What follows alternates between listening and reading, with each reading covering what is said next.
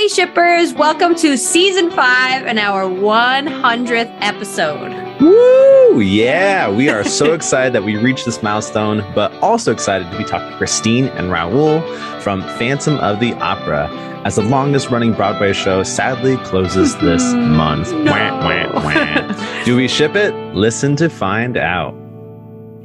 Hi shippers, I'm Steph. And I'm Devin. And welcome to the We Ship It podcast. We're back for season 5, baby. I seriously can't believe we're on season 5, Devin. Like, not only that, but our 100th episode. Like, I know. This is surreal stuff. And we have all of you guys to thank because you actually listen and we appreciate you. And when we started this, it was just like me and Devin messing around with Anchor, which doesn't even exist anymore, technically. Yeah, it's now been combined with Spotify podcast. Yes. Yep. And we started with like a really long episode. You remember on Romeo and Juliet? Oh my gosh. Where we did all that research. We did so much research and not prep. That we don't research, guys, but now we just kind of hop on and we're like, well, but when I listen back to those first episodes, it just makes me cringe at the editing that I was doing at the time. Heyo. But we're just being honest. Maybe I'll have Tom remaster some of them. But looking back, we've talked about Gatsby, some of our highlights, Leslie and Ben from Parks and Rec, Harry and Ginny. We talked about what are the ones from that other one from Percy Jackson, Percy and Annabeth. Yeah, we've talked about a lot. Lord of the Rings, been everywhere. But through this whole process, we've met some incredible friends and bookstagrammers, and it's really been a wild ride. So happy 100 to everyone who's part of this with us. We ship you all. Aww. And as a thank you from us and a farewell to Phantom, we will be doing a giveaway when this episode airs. So look out on Instagram for those details. Yes, I am very excited for that. 2 of the things I'm going to spoil now. Nope. We're going to give away these little cute whiskey tumblers, and they have the first page of Phantom of the Opera like written on them. So it doesn't just have to be whiskey, but yeah, it could be for anything, but for me, it's for whiskey. And not right now. But anyway, we don't do that. That's just going to be part of it. And yeah, it's super exciting. I think we partnered with Well Told, so give them a checkout as well. Mm-hmm. Okay, so on with our episode, our 100th episode on Phantom of the Opera, Christine and Raoul. This one is bittersweet as Phantom is closing, like Devin said, on Broadway after being the longest running show. Is it the longest running show or almost longest running show? I think it is the longest. We'll just say one of. One of, amongst cats and other things. But this classic lives on in its movies, books, and more. Today, we're going to focus on the movies and show. And to dissect the couple, we have Hannah Wolfe with us. Hi, Hannah. Hello. Yay, welcome to the show. Hannah's one of my coworkers, and she is a diehard Phantom and Broadway fan. So I knew I had to ask her to join us, and I found out that she was such a Phantom fan this past December because as part of Secret Santa, I got Hannah, and I kind of lied a little bit, and I told her we were doing a survey for this podcast on what her favorite Broadway shows were. And she said Phantom, because I wanted to make her a little gift, and she said Phantom. So I was like, knew we had to ask her. But thanks for joining, Hannah. Yeah, I'm excited. So we love it. We're happy to have you. Welcome to the show, Hannah. Before we dive in, reminder, there will be spoilers. So be aware. But do not be afraid of spoilers on this show. We are not, excuse me. So so don't do it. Don't listen if you haven't seen the show. Or the movie or whatever. Oh, and because before we get started, actually, Hannah, this is something we do I forgot to warn you about. Before we hop into Phantom of the Opera stuff, we're just going to ask our traditional question of what are you thankful for this week? So, Hannah, you can think about it a little bit. Gasp. Devin, do you have anything you're thankful for this week?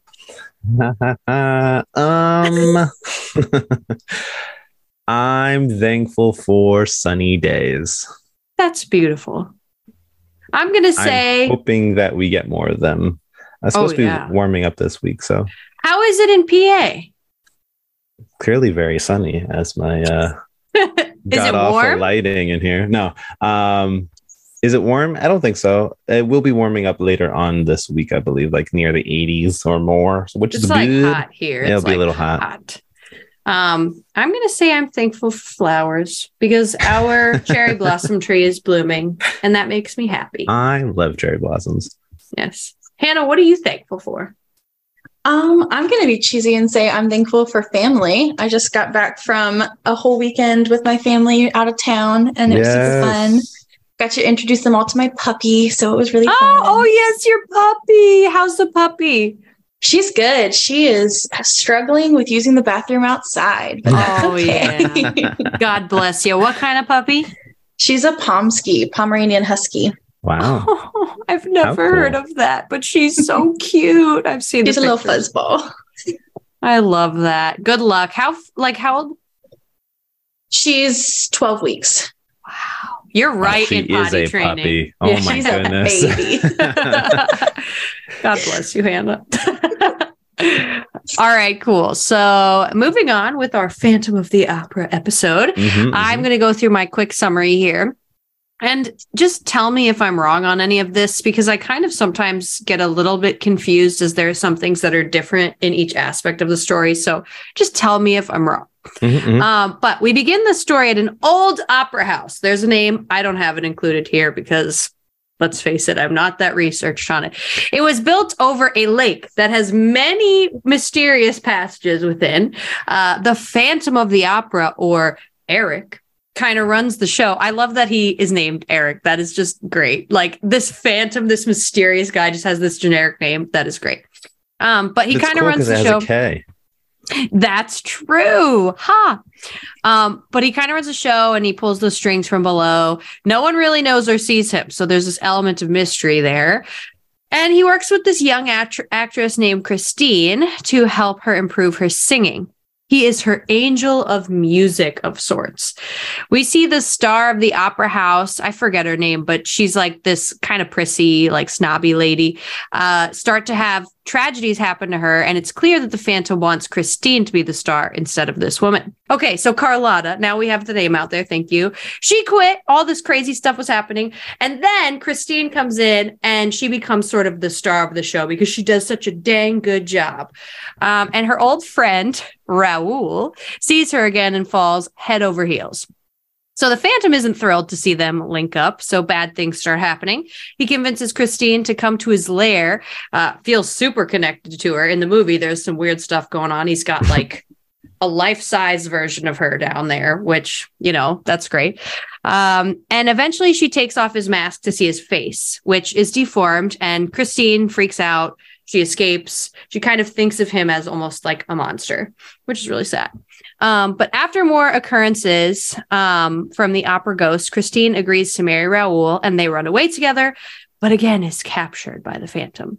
Raoul chases after them to the lair, is captured, and Christine is forced to choose to either marry Phantom and see Raoul live or let Raoul die. Yes. So she kisses the Phantom, because why not at this point? And he decides to let them both go and recedes into darkness. Years later, Raoul goes to Christine's grave and sees a red rose near the gravestone, acknowledging that the opera ghost is still alive and his love has never died. It's really sad. It gets Isn't you every time. But yes, that's our little summary. So Devin, shall we move to the questions? Let's do it. All right. So what is it about this show that has allowed it to withstand time and 35 years on Broadway? What do you think, Hannah? I don't know. I feel like it's probably just because it's this classic good versus bad kind of thing that everybody loves. Everybody loves a good love triangle. It's just, there's so many redeeming qualities, and the music's incredible. I mean, the music from it is, especially, you know, the Masquerade song with all the people. Fabulous. And I don't know. It's a spectacular sight to behold. And I think it's all the story elements that makes people want to watch it over and over again. Yeah, it definitely does draw on that spectacle. Like they have big, loud, just like scenes with lots of cast. And I think that that's a really big part of it. The music's great. And I just think there's that element of mystery, like, that gothic romance almost that people just really love to read and to watch, because there's always that mystery of romance, but it's like more than that. There's also like, ooh, what's going on? Is there a ghost? I think it just really like hits all the right points of like dramatic, theatrical like stories. So that's why I think it's withstood the test of time. And I just think people really relate to it. I mean, there are good stories on Broadway. You can go and see any number of them, right? Wicked, great show. Les Mis, one of my favorites. But with Phantom, it's just a great plot. There's mystery, there's romance, there's action, good versus evil. Like you said, it's the perfect story. Yeah, I think just harping on some of the same concepts that you mentioned is like the music is phenomenal. Character development, I think we really see some well-rounded and well-developed characters that we can easily connect to. I think we can all connect to Christine in some way. We can all connect to Raoul in some way. We can all connect to the Phantom in some way. We felt like we've always we feel outcasted at times, and then that's one way that we can connect to him. It's a story of love, but also a story of obsession as well, and what happens to that. But really, it all comes back to the music, because it's amazing. It is. Even if you're not like an opera fan, like when I was younger, I was like, fan of the opera. That sounds weird. I don't like opera music. Sounds weird. There's ghosts? No. But the music is just phenomenal, and how it plays on the mystery factor, how it plays on the operatic nature, how it plays off of the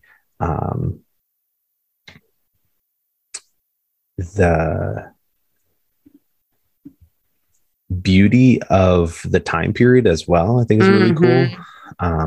So it's definitely neat. There's lots of different elements of that like pop up too. For sure. The time period is a big part of it too, like the outfits and everything. That's so cool. Oh my gosh, the outfits are so good. I know. Just staring at the dresses, they're so amazing. I would love to go to like a masquerade ball, just like dress up like that. I can't. Okay, before I get too excited. So what's your favorite song from the musical? We've talked about music here and how it's a big part of this, probably the best part of the show is the music. So, Hannah, what is your favorite song?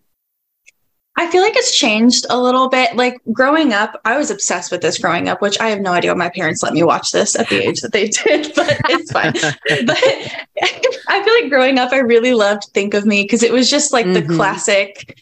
It's one of the biggest songs in the movie. But I think now that I'm a little bit older, I've really come to appreciate Wishing You Were Somehow Here Again, especially in the past year. Not to be too deep, but I lost my dad last year. So just the fact that she's singing to her father and it's just this sweet, just wishing that he was still there with her. I understand it a lot more than I used to. And I just think lyrically it's incredible and musically it's amazing. And I love it so much. Yeah. Devin? It's powerful. It's really so hard to choose, though. I know. All I Ask of You? Yeah, that's a good one. That's a good one. I think, because don't both Raoul and Phantom sing bits and pieces of, like, Raoul sings the song, but then doesn't Phantom also pick this tune up at some point throughout Stranger the of show? the Night or whatever. Well, there's like a reprise that he does after. Yeah. Which I just think is really cool how they both are able to sing the song and have different emotions going on with what's happening. And I think it's a really pretty song. I just love like the main ditty, the Phantom of the like. I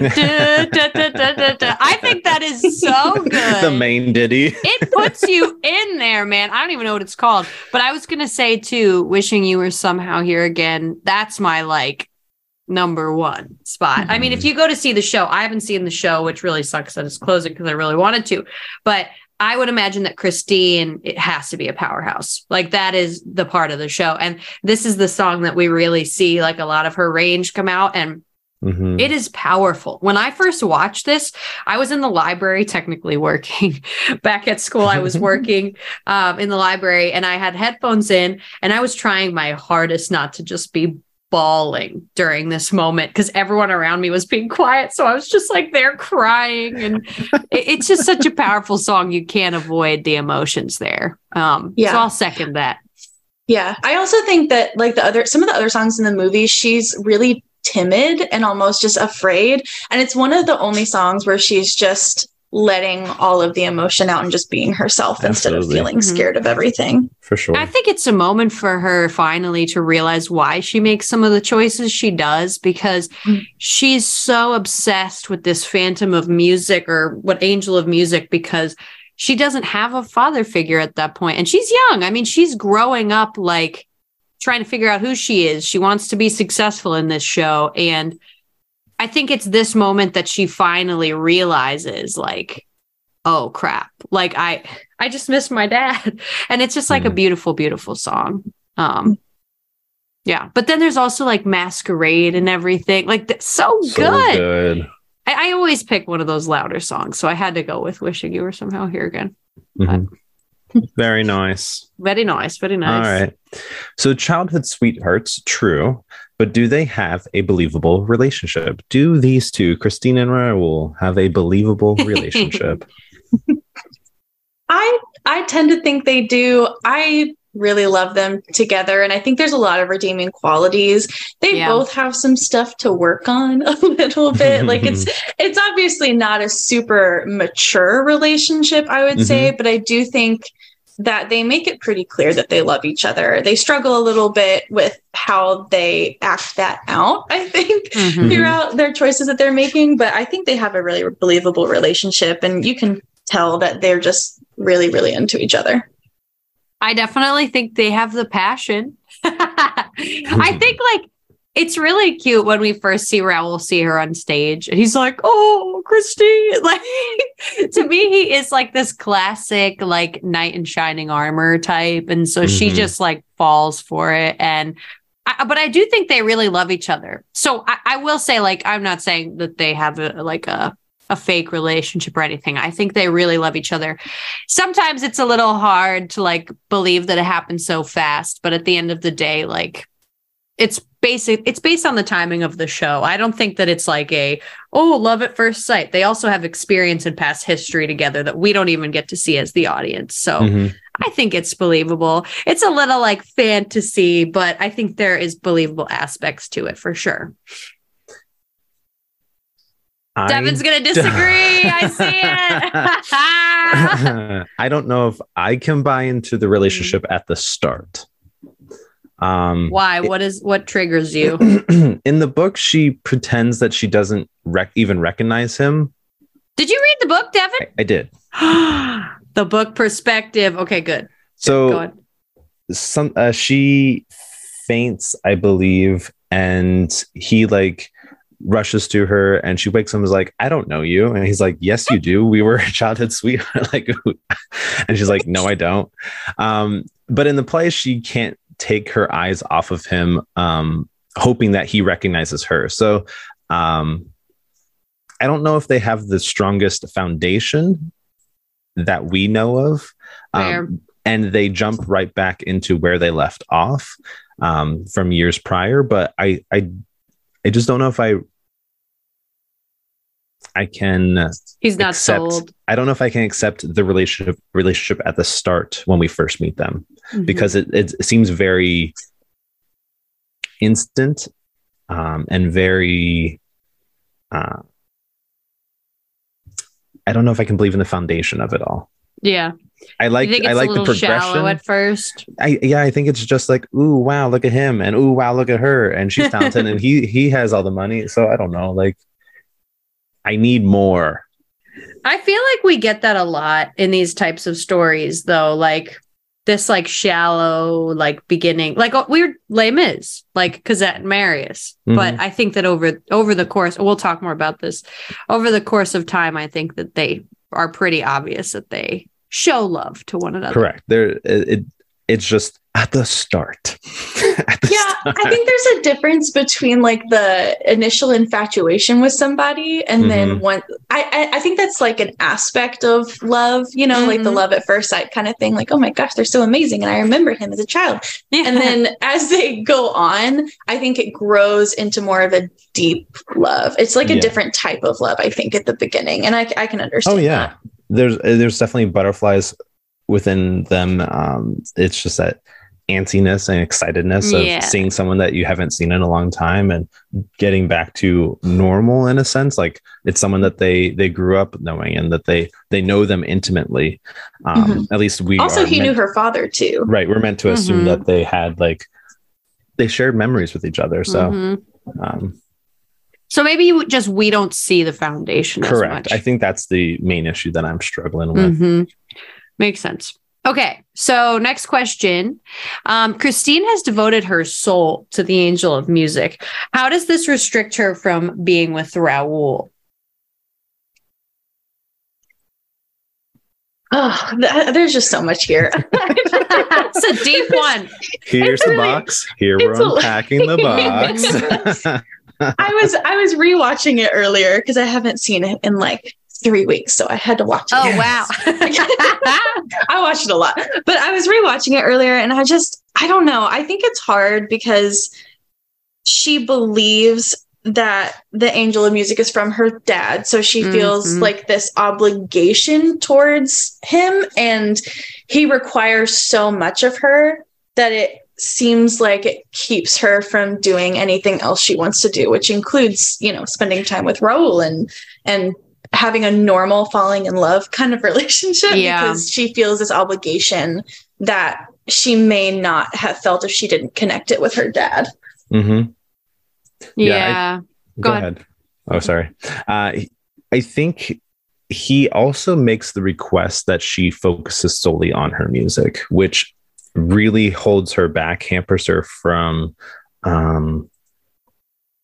expanding as he's helping her grow in her career. But other than that, he's hampering her, making her stagnant in her social realm. And he also requests that she only loves him.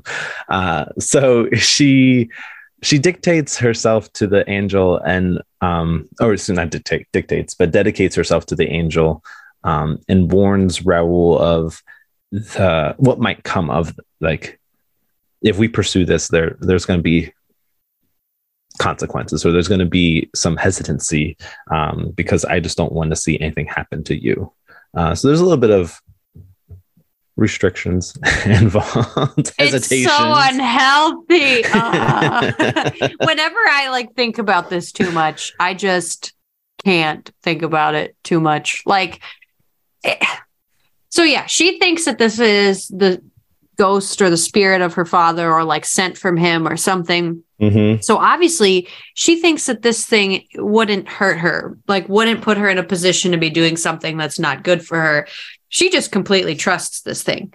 And it just from that aspect, Christine being an immature, young girl who's still growing up, and having this person say, oh, you're going to love me and only me. Your dad wouldn't request that from you. Your dad would want what's best for you. And I just don't think she understands that, because she had such a limited time with him.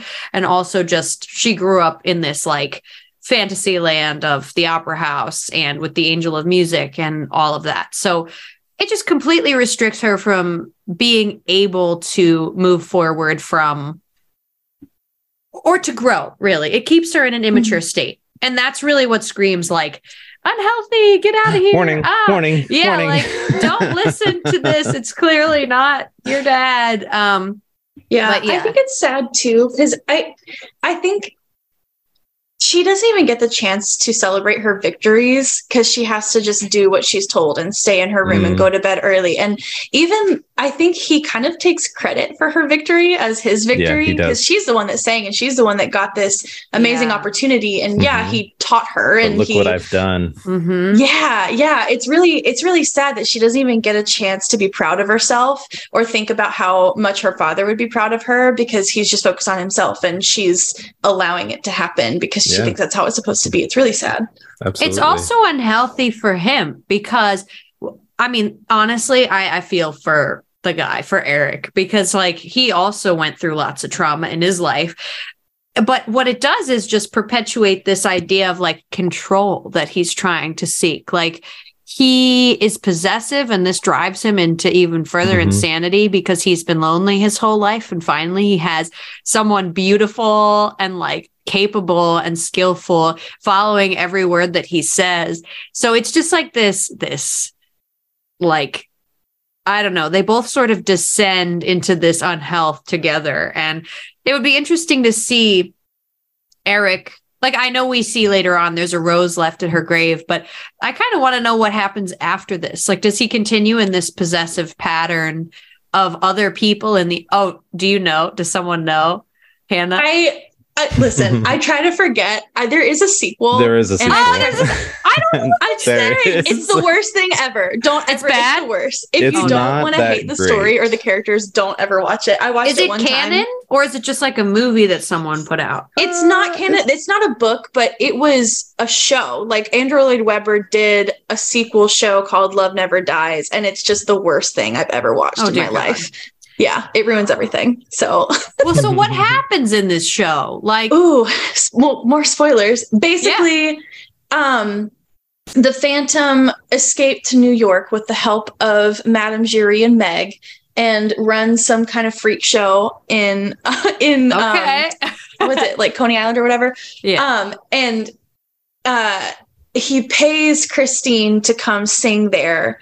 She hasn't sung in years, but Raoul has gambled away all of their money. No, they have a child and they bring the child and they all come to New York. And then you find out that she slept with the Phantom the night before her wedding and it's his child, not Raoul's. Ooh. And it's just the worst thing in the whole world. And gosh! If you really don't want a spoiler, then turn this part off, but in the end, Christine dies, and it's the worst. I'm losing my mind right now.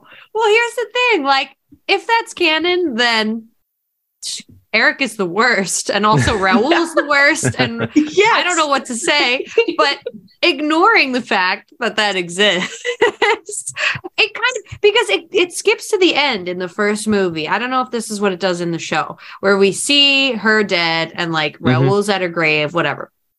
So without that strange turn of events, I am left to wonder if this is sort of his like path in life.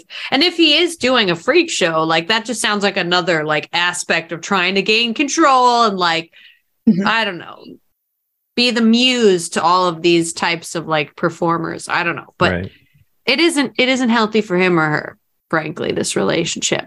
Oh, that's crazy, Hannah. My mind is blown. Did you know about this, Devin? I'm familiar with it, yeah. Oh my gosh. Ugh. All right. Continuing with this angel of music, why is Christine so captured by him? And why does she allow herself to get so deep into the chaos? I mean, I don't know if this is bad to say, but we've addressed it a couple times. She's just got daddy issues, and she really does, though. She's got daddy issues. He's a father figure to her, and she just really trusts that he knows what's best for her. And to be fair, he did train her up in such a way that she was able to get this incredible opportunity of being, the main voice in this opera that none of her other chorus girls with her got to do. And he was successful in helping her get to where she is. So she probably just even further trusts that he knows what's best for her because it worked in the end. And he says he cares. So why should she not believe him? It does come down to this, like, I don't want to say daddy issues either, but it comes down to this, like, I have no direction. I'm young, I'm growing, and this guy is, teaching me the way. And you're right. Like, it's when she sees the success that she allows herself to get further into it, because she's like, why wouldn't I listen to this guy? Everything is going right when I do listen to him. So it's just sort of, that's how she learns. That's how she grows. And it's really not good. It's not good for her, but that's how she's so far grown into a young woman, is listening to this perspective. And it kind of stems back to what Hannah was saying earlier, like the loss of her father. She truly believes that this is an angel she sent, that he sent her, like he said that he would.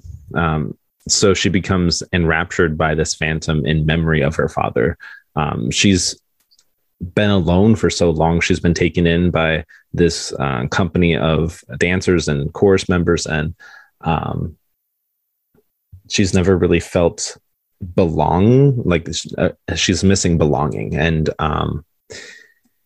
here someone's actually focusing on her and putting time into her, and she's also just so desperate to feel that connection again to her father. So with all those things coming together, she is more gullible and more easy swaying. And so with all that, she also believes that she is the only one able to hear the angel. She doesn't know that it's she doesn't know that it's a real voice that's talking to her. She just thinks that she's hearing something to her personally. Yeah, which also, like, how would that never have come up? Know. Like, if someone's in the room, I guess he's just real careful about when he presents himself to her. But the psychology of it all, and being like, okay, I'm hearing voices, and I'm okay with it. Yeah. All right, so let's dive into the guys. Let's talk about, did I cut you off, Devin? No, keep going. Okay. Let's talk about these two men. So what do these two offer to Christine? Why are they both so enticing? I don't know. I mean, obviously Raoul offers some sense of familiarity, and I feel like he's the safety and security, and just the ability to know that she's going to be okay. She's going to be taken care of. She doesn't have to feel like she's in danger anymore, and she can just really feel safe and held. But at the same time, that's not quite as exciting. It's like the typical, like, bad boy thing that all girls like, the bad boy that's going to show them something exciting and new and dangerous, but fun. And I think that's kind of the Phantom to an extent. And I know they actually meant that. Like, I was reading a long time ago about just the scene where he's taking her into his lair, and they darken her makeup and change her hair because she's supposed to be having this, like, sexual awakening. And it's just like, it's very different than the innocent, sweet, pure love from Raoul. So there's just two very different things that they offer. Yeah, absolutely. There's like a passion, like a darker romance, like that gothic romance that you get with I want it bad. Eric. Bad yeah, like romance. this passion. And then, did you just sing Lady Gaga? I love it. But yeah, you're right. Raoul's like the light. He's like the safety. He's like the knight in shining armor. And Eric is just your typical bad boy, leather jacket, motorcycle, but in this era, and lives underneath an opera house type. And that's interesting. I didn't know that they, like, did her makeup that way, but I did notice, like, her hair was different in the movie, and there were some other things. So it's interesting that they do that to, like, even further put you in this realm of, this is not little innocent Christine in this moment. This is her realizing there's something deeper out there than, like, the traditional, like, innocent love that she's experienced with Raoul so far. So I think that's where it comes from. I think you're right. Yeah, I agree. I think Raoul, he's rich, so that kind of helps. He's rich. But you're right. There is that familiarity. There is that homely nature about an old friend and falling in love with that person. And he represents home and someone that she can connect to, who remembers her father and who can just bond over about like past experiences and who she was in the past, like when she was a little kid. Like she probably has moments where she wishes that she were back in those days, and now she has someone who she can just continue those days with. Eric, he brings on the musical talent, strengthening her, making her stronger in those realms, bringing in the fandom that comes with her excelling in her career. And like you guys said, there's that mystery of what could be with this, especially when she realizes that it's a real person talking to her, not some voice in her room or in her head. So there's that mystery and enticement as well, that, like you guys said as well, the dark curiosity of what could be with this love, with this passion, in comparison to the innocent nature that is Raoul. So yeah, a little quick summary. Yeah. So with that, what's lacking from both of these relationships? I mean, I mean, it's pretty clear that there's some real love lacking from the thing with the Angel of Music, because he doesn't understand what real love is, and all he's known his whole life is people hurting him and abusing him. So I think when all you've experienced is pain and abuse, it's kind of really difficult to know how to love someone. So he thinks he loves her, but he doesn't actually know how to do it. And she doesn't ever experience that real love. It's all just the lust and the passion and the obsession, but nothing really deep. And I think with Raoul, it's lacking a little bit of depth there. I think they do have some depth there, but again, I think she just sees him as kind of her safety and her rescuer. So she's willing to just jump full force right into being with him, even though they haven't really had that much time that they know each other as adults. Like you said at the beginning, Devin, they just need a little bit more there, other than just, hey, I know you, you know me, let's be in love. Like they could probably use a little bit more depth, I think. Yeah. I think depth is right, because it is so early in their relationship. I still do get an element of passion from Raoul and Christine.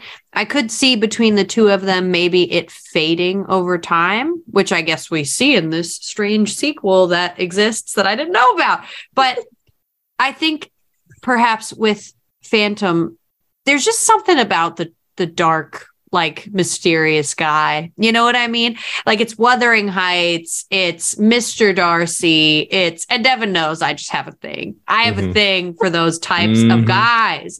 So when I first saw Phantom, I could have done without Raoul, to be honest with you. But then towards the end, when I realized the fullness of his obsession with Christine, I was like, okay, never mind. Too dark. Don't go there. Too dark. Too dark. So there's just a lot of like passion there. I mean, like you said, he's been through a lot in his life, which tends to make someone feel things more and just like act in ways that are a little bit less than you'd or crazier than you'd expect. So I think it's like exciting for her to deal with him. Not in the scary parts, but just like he's sort of more mysterious and just all over the place. And then Raoul is more like, la la la, you know, let's sing to each other on a rooftop, whatever. I could see how that might get boring. So I think lacking depth is the right word for it, because we don't even know if they really understand or know each other that well. So yeah, I also think there's a little bit of, I feel like I've noticed a few times that Raoul kind of mansplains her a little bit. Oh, yeah. Silences her. And he's like, oh, don't worry, I'll take care of it. Like, you're just a girl. Just go deal with you know what I mean? It's like, you go do your singing thing and then I'll do the important stuff. Whereas I think, you know, with the Phantom, she gets a little bit more of her own. Yeah, she gets a little bit more of a say in things. I mean, not a ton. And he's very restrictive, like we talked about. But it's just, it's like he treats her like a strong person instead of a little weak porcelain doll. He puts her up on a pedestal. True. He's like, you have the voice. Like, whereas Raoul is more of a spectator. You know what I mean? He does his own thing. I get that. like I said, Raoul lacks like a strong foundation. And you guys already kind of commented on it. I think they have something, but we don't get to see the real growth of their relationship. Even when I read the book, I was like, okay, this guy just re-met this woman and he's already like saying how passionate he is about her, but like I don't see why. I don't get the reasoning behind it. Very weird, but it was good. For Eric, and I don't know, so we keep on saying Eric. I don't know if it's actually stated in the actual musical what his name is. I think they just refer to him as Phantom or Angel of Music. Eric is from the text itself. It's in the movie too with is it? What's his name? What's the guy's name? Gerard Butler? Yeah, that guy. It's in the movie. You sure? Is it? I'm fairly certain that they call it, or at least when I looked it up, he was casted as Eric. Oh, okay. Well, so I don't know if they actually ever reference it, but is that more of a book thing though, that correct. his name is Eric? Yes. I think it's a book thing. Yeah. So, and his past kind I just of love that name. Eric is a nice name. But his past kind of impacts him heavily. I mean, he grew up tossed out from his family, and then because of his abnormality, and then he was accepted into a freak show, and he was pointed at, I forget what the title of his name, like what they named, but like he was the devil's child. Yeah, the devil's child. There we go. He was, so he never really experienced true love. Do we know why he was labeled that way? Was he just like put in a box? Like, did he have special abilities? Like, I don't know much about his history. I think it was just his face. Yeah, just his face. Oh, because he was deformed. And then he escapes. He kills the guy and escapes. So choices were made. some things were done. But then he I think he's one of the designers of the opera house itself. I'm pretty sure he is a designer of the opera house, or he has helped remaster the opera house. That sounds familiar to me. Which is why he's familiar with the workings of it, like how to maneuver around the building, and he made all the trapdoors, and like he's smart, he knows things. But going back to the real piece of this is that he never really experienced true love before, or even not just like relationship love, not what am I trying to say? Not romantic love, but more like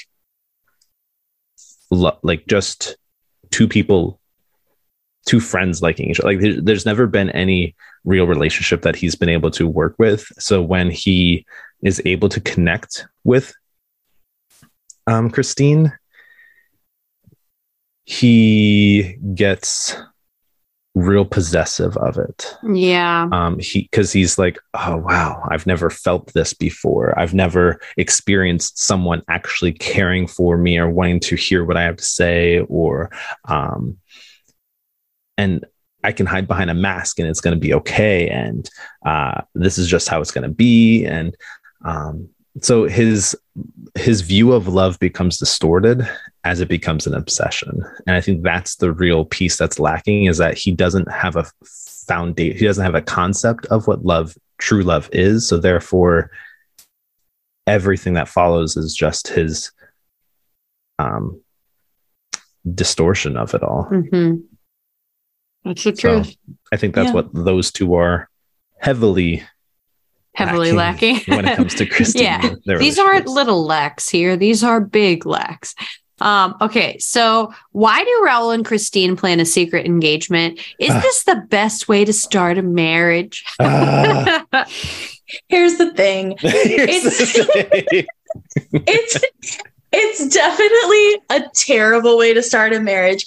However, I like to think that it's obvious that she's the one pushing for it to be a secret and not him. Yep. And realistically, it's probably because she still wants the Phantom in her life in some capacity. But I would prefer to believe that she just doesn't want Raoul to be hurt, because I think that's another reality that, but in theory, keeping Eric from knowing what's happening with their betrothal to each other would help him from wanting to murder Raoul, because, you know, he is a murderer. And and we want to protect him at all costs. But I think also the reality is she just wants to have a little bit more. It's like she wants to have her cake and eat it too. She wants to have the safety and be in love and have the normal marriage things, but then still have a little access to the danger whenever she wants to. The danger. Yep.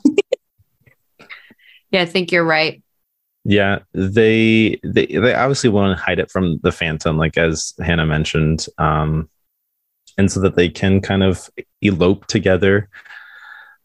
But come on, it ain't gonna work, guys. Come on, it ain't gonna work. He sees everything. Just beginning a relationship in secrecy, or even not just a relationship, but a marriage in secrecy, doesn't sound like it's gonna work out in anyone's favor. To be fair though, on another aspect too, is that he is funding the opera house, and she just recently rose to fame. So there's probably an aspect there's probably a little social nature to it as well. Not wanting people to think that she's only being successful because he's funding it and they're in love and sleeping together. So also I get that. Also, but I think there was No, you're good. I think just maybe like wait a little bit. How about we have a betrothal period? How about we get to know each other? No, I mean, we do those things. Yeah, well, that's crazy. But ultimately, it's like whatever her reason is for hiding it. I just don't think there's ever really a good reason to hide this. Like we can sympathize with it. We can justify, oh, this is why she did it. But I just think ultimately, like, the truth is the truth. And if we're going to hide it, it better be for some safety purposes, which I guess she kind of thought was going on. But I don't know. Like, I would rather her just break it off entirely with the Phantom and move on with her life than like go through. And that's ultimately why this happens, why like Raoul gets captured, like all of this. Personally, I think she should have nothing to do with this opera house anymore. Get on the road. Go on. Go somewhere else. Take Raoul, whoever, whatever guy at this point, and go. Just because there's been too much drama here, too much damage done. So I think don't start a secret marriage. Go start a new life, a healthy, good new life. Yeah, that's true. My boyfriend was watching this for the first time earlier. He's never seen it before. Yeah. And halfway through, he was like, why don't they just leave? Like, why are they? You don't have to stay here, just stay here. Yeah. But I also think, if I'm correct, Raoul is the younger brother. And I think their parents are deceased. So I think his brother also doesn't approve of him marrying down because they come from a higher society. So I forget what his title is. I don't remember exactly, and he has like some special title. He's a Viscount. Viscount. There we go. Oh, love the Viscounts on this show. Bridgerton. But yes, I think his brother was disappointed in him getting invested in a relationship that was him marrying down, quote unquote. So I think there was a little bit of social nature to it as well, especially with, like, as Hannah mentioned, the opera house and funding. But come on, just expect better from you guys. Be adult. No kidding. All right, moving on. How do we feel about Raoul using Christine as bait for the Phantom, for Eric? I hate it so much. Not great. I hate it. This is one of the worst things that Raoul does in the whole thing. I just think it's really, I don't know. I feel like he just gets it in his head that this is the only way, even though they could have literally just left the opera house and go somewhere else. It's the worst plan ever. I don't know. I don't love it at all. I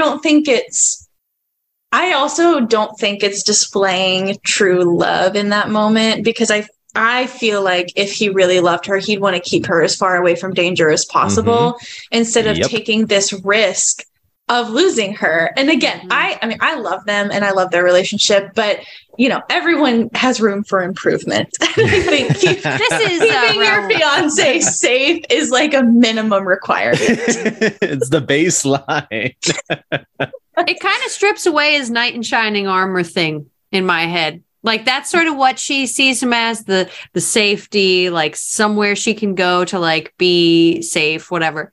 And then he just sort of isn't that in reality in this moment. So for me, it kind of like pulls the shades back from my eyes a little bit on him. Like he also has growing up to do, clearly. Not cool, Raoul. Not cool. That is great. Not cool, Raoul. I'm going to keep that one. There are other ways of putting her and putting her on display is for the entire audience to see, and trying to draw out the Phantom is not the best way to do it. I mean, they even had the police force there and putting her in the line of fire. And like if someone, God forbid, were to actually fire a shot, like there's a whole can of worms that you're opening up here and putting her in danger. But I guess you have to chase after the damsel because that's what knight in shining armors do. So sure. Go ahead, Raoul. Put her in danger. Makes so much sense. Oh my gosh.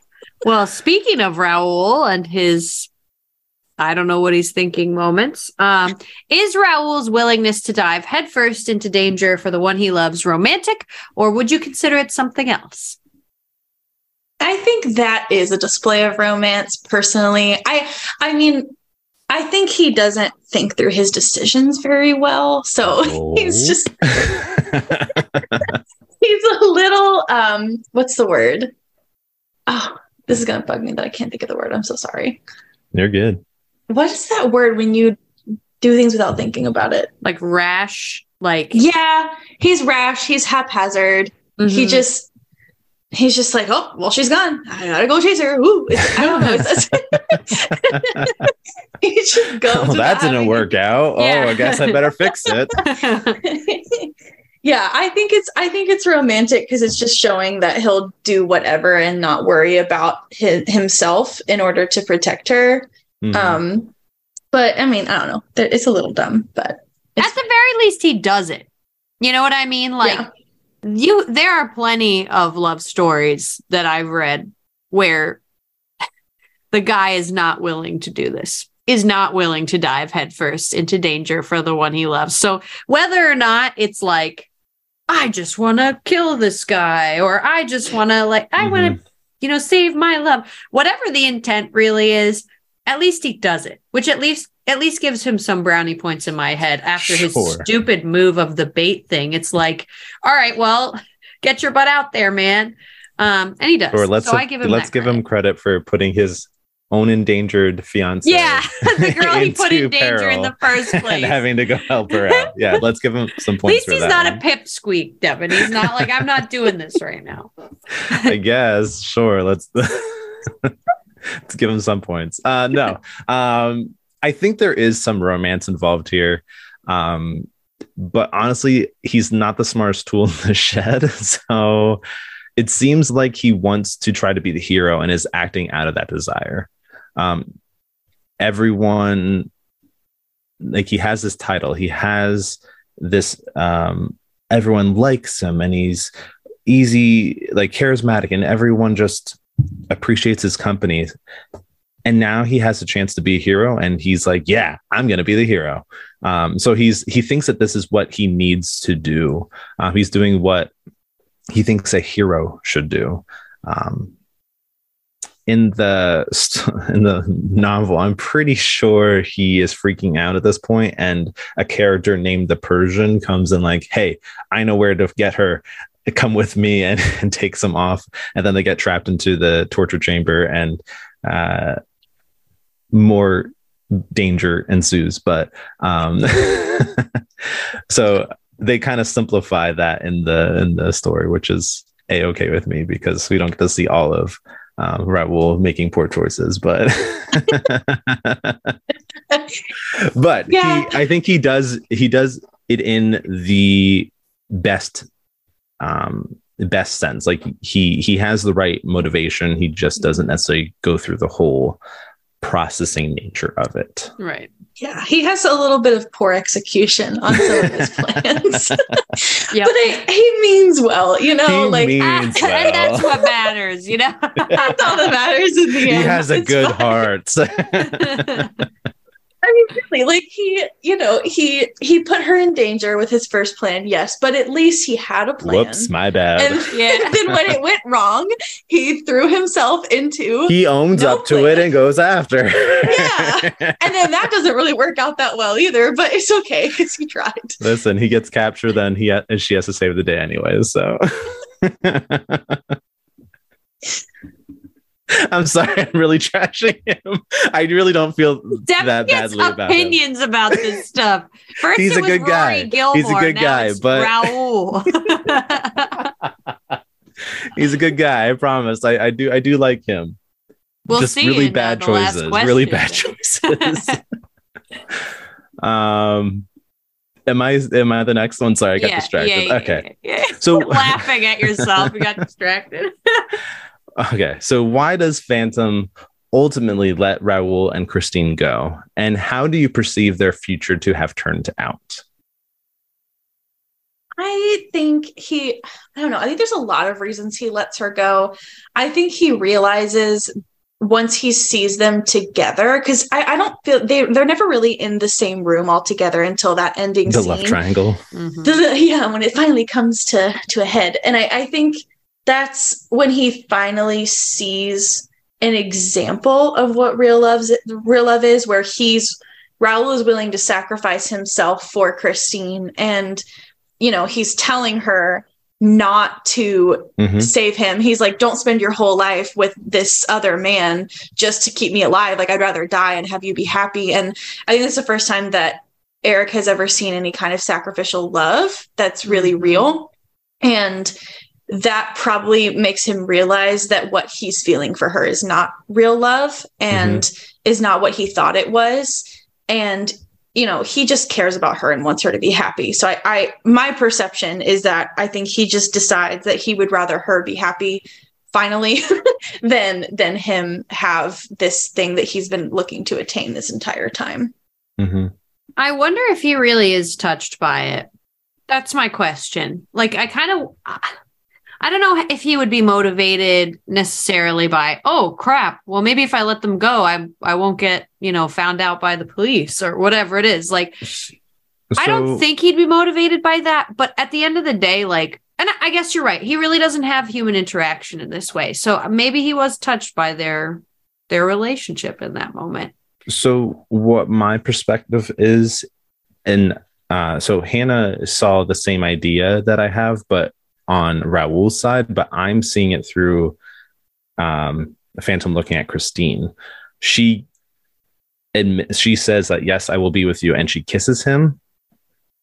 Yeah. And because she shows that true act of love by saying she'll stay with him, he decides to, like, he sees what love is by her saying that, yes, although I don't want to be with you, I will be with you if that's what it takes. Yeah. Correct. So I think that is the moment that he's like, oh, maybe I don't understand what love is. And this is a moment of true love. This is a moment where she's sacrificing herself and her future for somebody else. So I think that's kind of his moment of realization, which is why he kind of just acts like in a stupor, like lets them go and kind of descends into the darkness again, and we never really see him again. It's hard, but also just in itself, this is his like first moment of like physical interaction like ever. So perhaps it just awakens a more human side to him in general that she kissed him. Like and this is the thing, like the Phantom is a villain, but he's not really a villain in my head. Like a villain to me is someone who sort of like Javert, who has been given all the choice, like all of the the options to choose the good and the bad, and they continuously choose the bad. But in this case, like, I feel like Eric hasn't been given any type of human interaction, connection, example of the good. And then finally, when he does get it, perhaps he chooses correctly. So yeah, the real villain in this story is society and how they treated him to create the Phantom in the first place. Yeah. And that's I think there's also this, he has this complex the entire show of nobody loves him because of his face. And then there's finally at the end this realization that it's not about him at all. It's not about his face. It's not about anything. It's about the fact that she just loves Raoul. And she's not choosing Raoul because she thinks that he's disgusting or ugly or whatever. She's choosing Raoul because she loves him. And it's not about his face at all. And it's like the first time that anyone's ever made any kind of decision regarding him that wasn't to do with his looks and his deformities. Yeah. Very true. In relation to their future together, it seems like it goes well. I mean, he visits her grave, so that's nice. That's a nice thing. Well, I mean, there is a future they have together, evidently. We're just gonna ignore that because I hate it so much. Well, the thing is, like, I still have concerns about the two of them. I mean, not only were they young and immature when they got together, but they went through this like crazy trauma-filled couple of weeks or months or whatever it was with this guy. So I just sort of wonder, like, how healthy their relationship is going to be to begin with. I hope that they sought healing, whatever it may be, but this is not the time period that most likely that happened. They probably just left and were like, okay, that happened, moving on. I don't know. So perhaps him gambling away all the money might be what happens. We really don't know enough about Raoul to say whether or not that makes sense.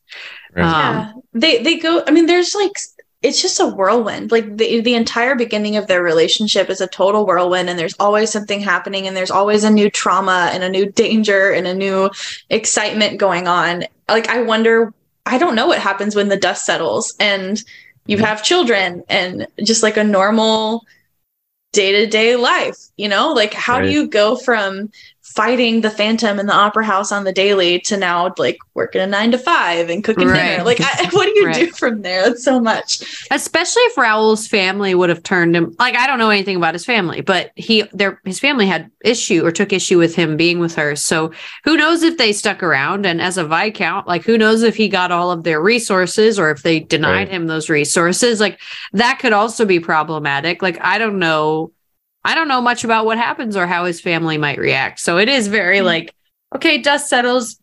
Now what? I think my assumption is that, disregarding the sequel, because I just hate it so much, we're just going to disregard it. But my assumption is I think they get their happily ever after, you know, at the end when he's an old man, you know, throughout where they're showing like the other timeline throughout the show, and he's an old man, and it's clear he's still a Viscount. He still has money because he's spending it at the Opera House getting the thing. So I think he's still continuing his life. I assume that they got married and had kids and were happy. And I believe that the Phantom probably just loved her from afar, kept, you know, watch over her to make sure she was okay, and that they both grieved really heavily when she passed, and they both loved her till the end. And that's what I choose. That's sad, Anna. But it's true. I mean, it's also, I think that's kind of, at least from the movie side of things, which is really where I have the most experience, I think that's the perspective you can probably get from seeing that last scene at the Opera House. Yeah. Cool. But anyway, do you have thoughts, Devin? No. Okay. So last question here. Do we ship it? I do. Good. Do you have any last thoughts on them?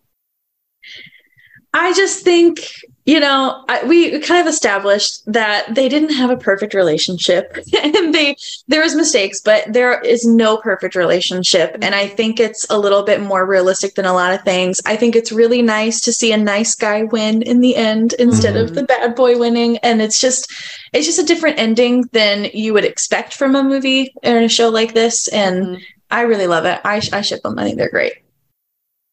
Devin? I do. With a caveat. This is always his answer. With contingencies, but yes. Yeah, I do. I think they have a brighter future together. She definitely has a brighter future with Raoul than she did with Eric. So I just want there to be more. Just give me some more sustenance. That way I know that she has I feel like we get to know Christine a lot, but we don't necessarily get to know a whole lot about Raoul. And I feel like that is what's not allowing me to put my full stamp. It's like there, but it's faint stamp. Like I'm putting the stamp down, but it's not sticking on the paper kind of deal. I ship it. I think I ship it out of the two relationships. Like out of the two guys she's got in her life. If we're putting it in perspective, we're going to take the apple. It's going to be Raoul. I would be intrigued to see, again, not this sequel, but I would be intrigued to see what happens with the Phantom and what happens with Raoul and Christine in their lives. But we always get to that point, Devin, where we're like, we want to see more. We want to know more before we say yes. So I'm going to say yes. Like I ship it. There are lots of problems here, but they're very cute. And it's clear that they love each other. So yeah, I ship it. They also have like some great songs that they sing together. So that'll get you. Awesome. So there you have it. Our thoughts on Phantom of the Opera. Now, what do you all think? So our first comment here comes from Megan. And she says, love the whole dark romance journey with Phantom. Gotta dance with darkness for a little funsies, right? But at the end of the day, we're nourished most by light. Raoul was definitely healthier for Christine in the long run. I'm a bigger fan of Raoul also because I just love Friends to Lovers and they were childhood friends, but I also cry for the Phantom at the end every time. Yet, just because my heart goes out to him doesn't mean I think he's a good match for Christine, you know? And we do know. We that do. Was good. We certainly do. Thank you, Megan. All right. So our next comment comes to us from Chelsea, and she says, hello, I have many thoughts. First, I think everyone needs to be clear on which Eric we are talking about, book versus movie / musical. These Erics are very different. I think he is a deeply complicated character that gets oversimplified to the psycho stalker guy. But I think he represented a lot of learned communication, not to excuse his crimes, but when violence has been the only way to escape ridicule and literal abuse, it's no wonder he turns out the way he does. So as he falls in love with Christine, it's a perverted form of love. But he does love her. When he is able to see a different way to love via Christine, as she says that she will stay with him to save Raoul, he realizes that maybe there is more to love. People forget he made a sacrifice, being alone forever, so Christine could be happy. Sorry, I just love the Phantom and think it's a lot more nuanced than people think. Oh, I think that's a really good summary here. Yeah. And I think that it would be a failure to say that the Phantom doesn't learn something through all of this and actually end up not just the villain. Okay. And then our last comment comes from Kiwi and the Bird. Hello, ladies. Good to hear from you again. They say, I thought I was Team Raoul, but every time I hear music of the night, I'm like, Raoul who? That's a good one. Oh, that's funny. So true. Thank you to all our commenters, and a special thank you to Hannah for joining us for not just our opening episode of season 5, but also our 100th episode. Yay. Thank you, Hannah. Thank you. Thank you, guys. It's fun. And if you all are enjoying the podcast, please rate and review. It helps out immensely. Yep. And don't be a stranger. Engage with us on social media, particularly Instagram, and email us at weshipitpodcast@gmail.com if you want to join for a future episode. We would love to have you. Thank you so much, shippers, for getting us to episode 100. We owe it all to you. Yes, we love you all. Love me. That's all I ask of you. Bye, guys. Bye, guys.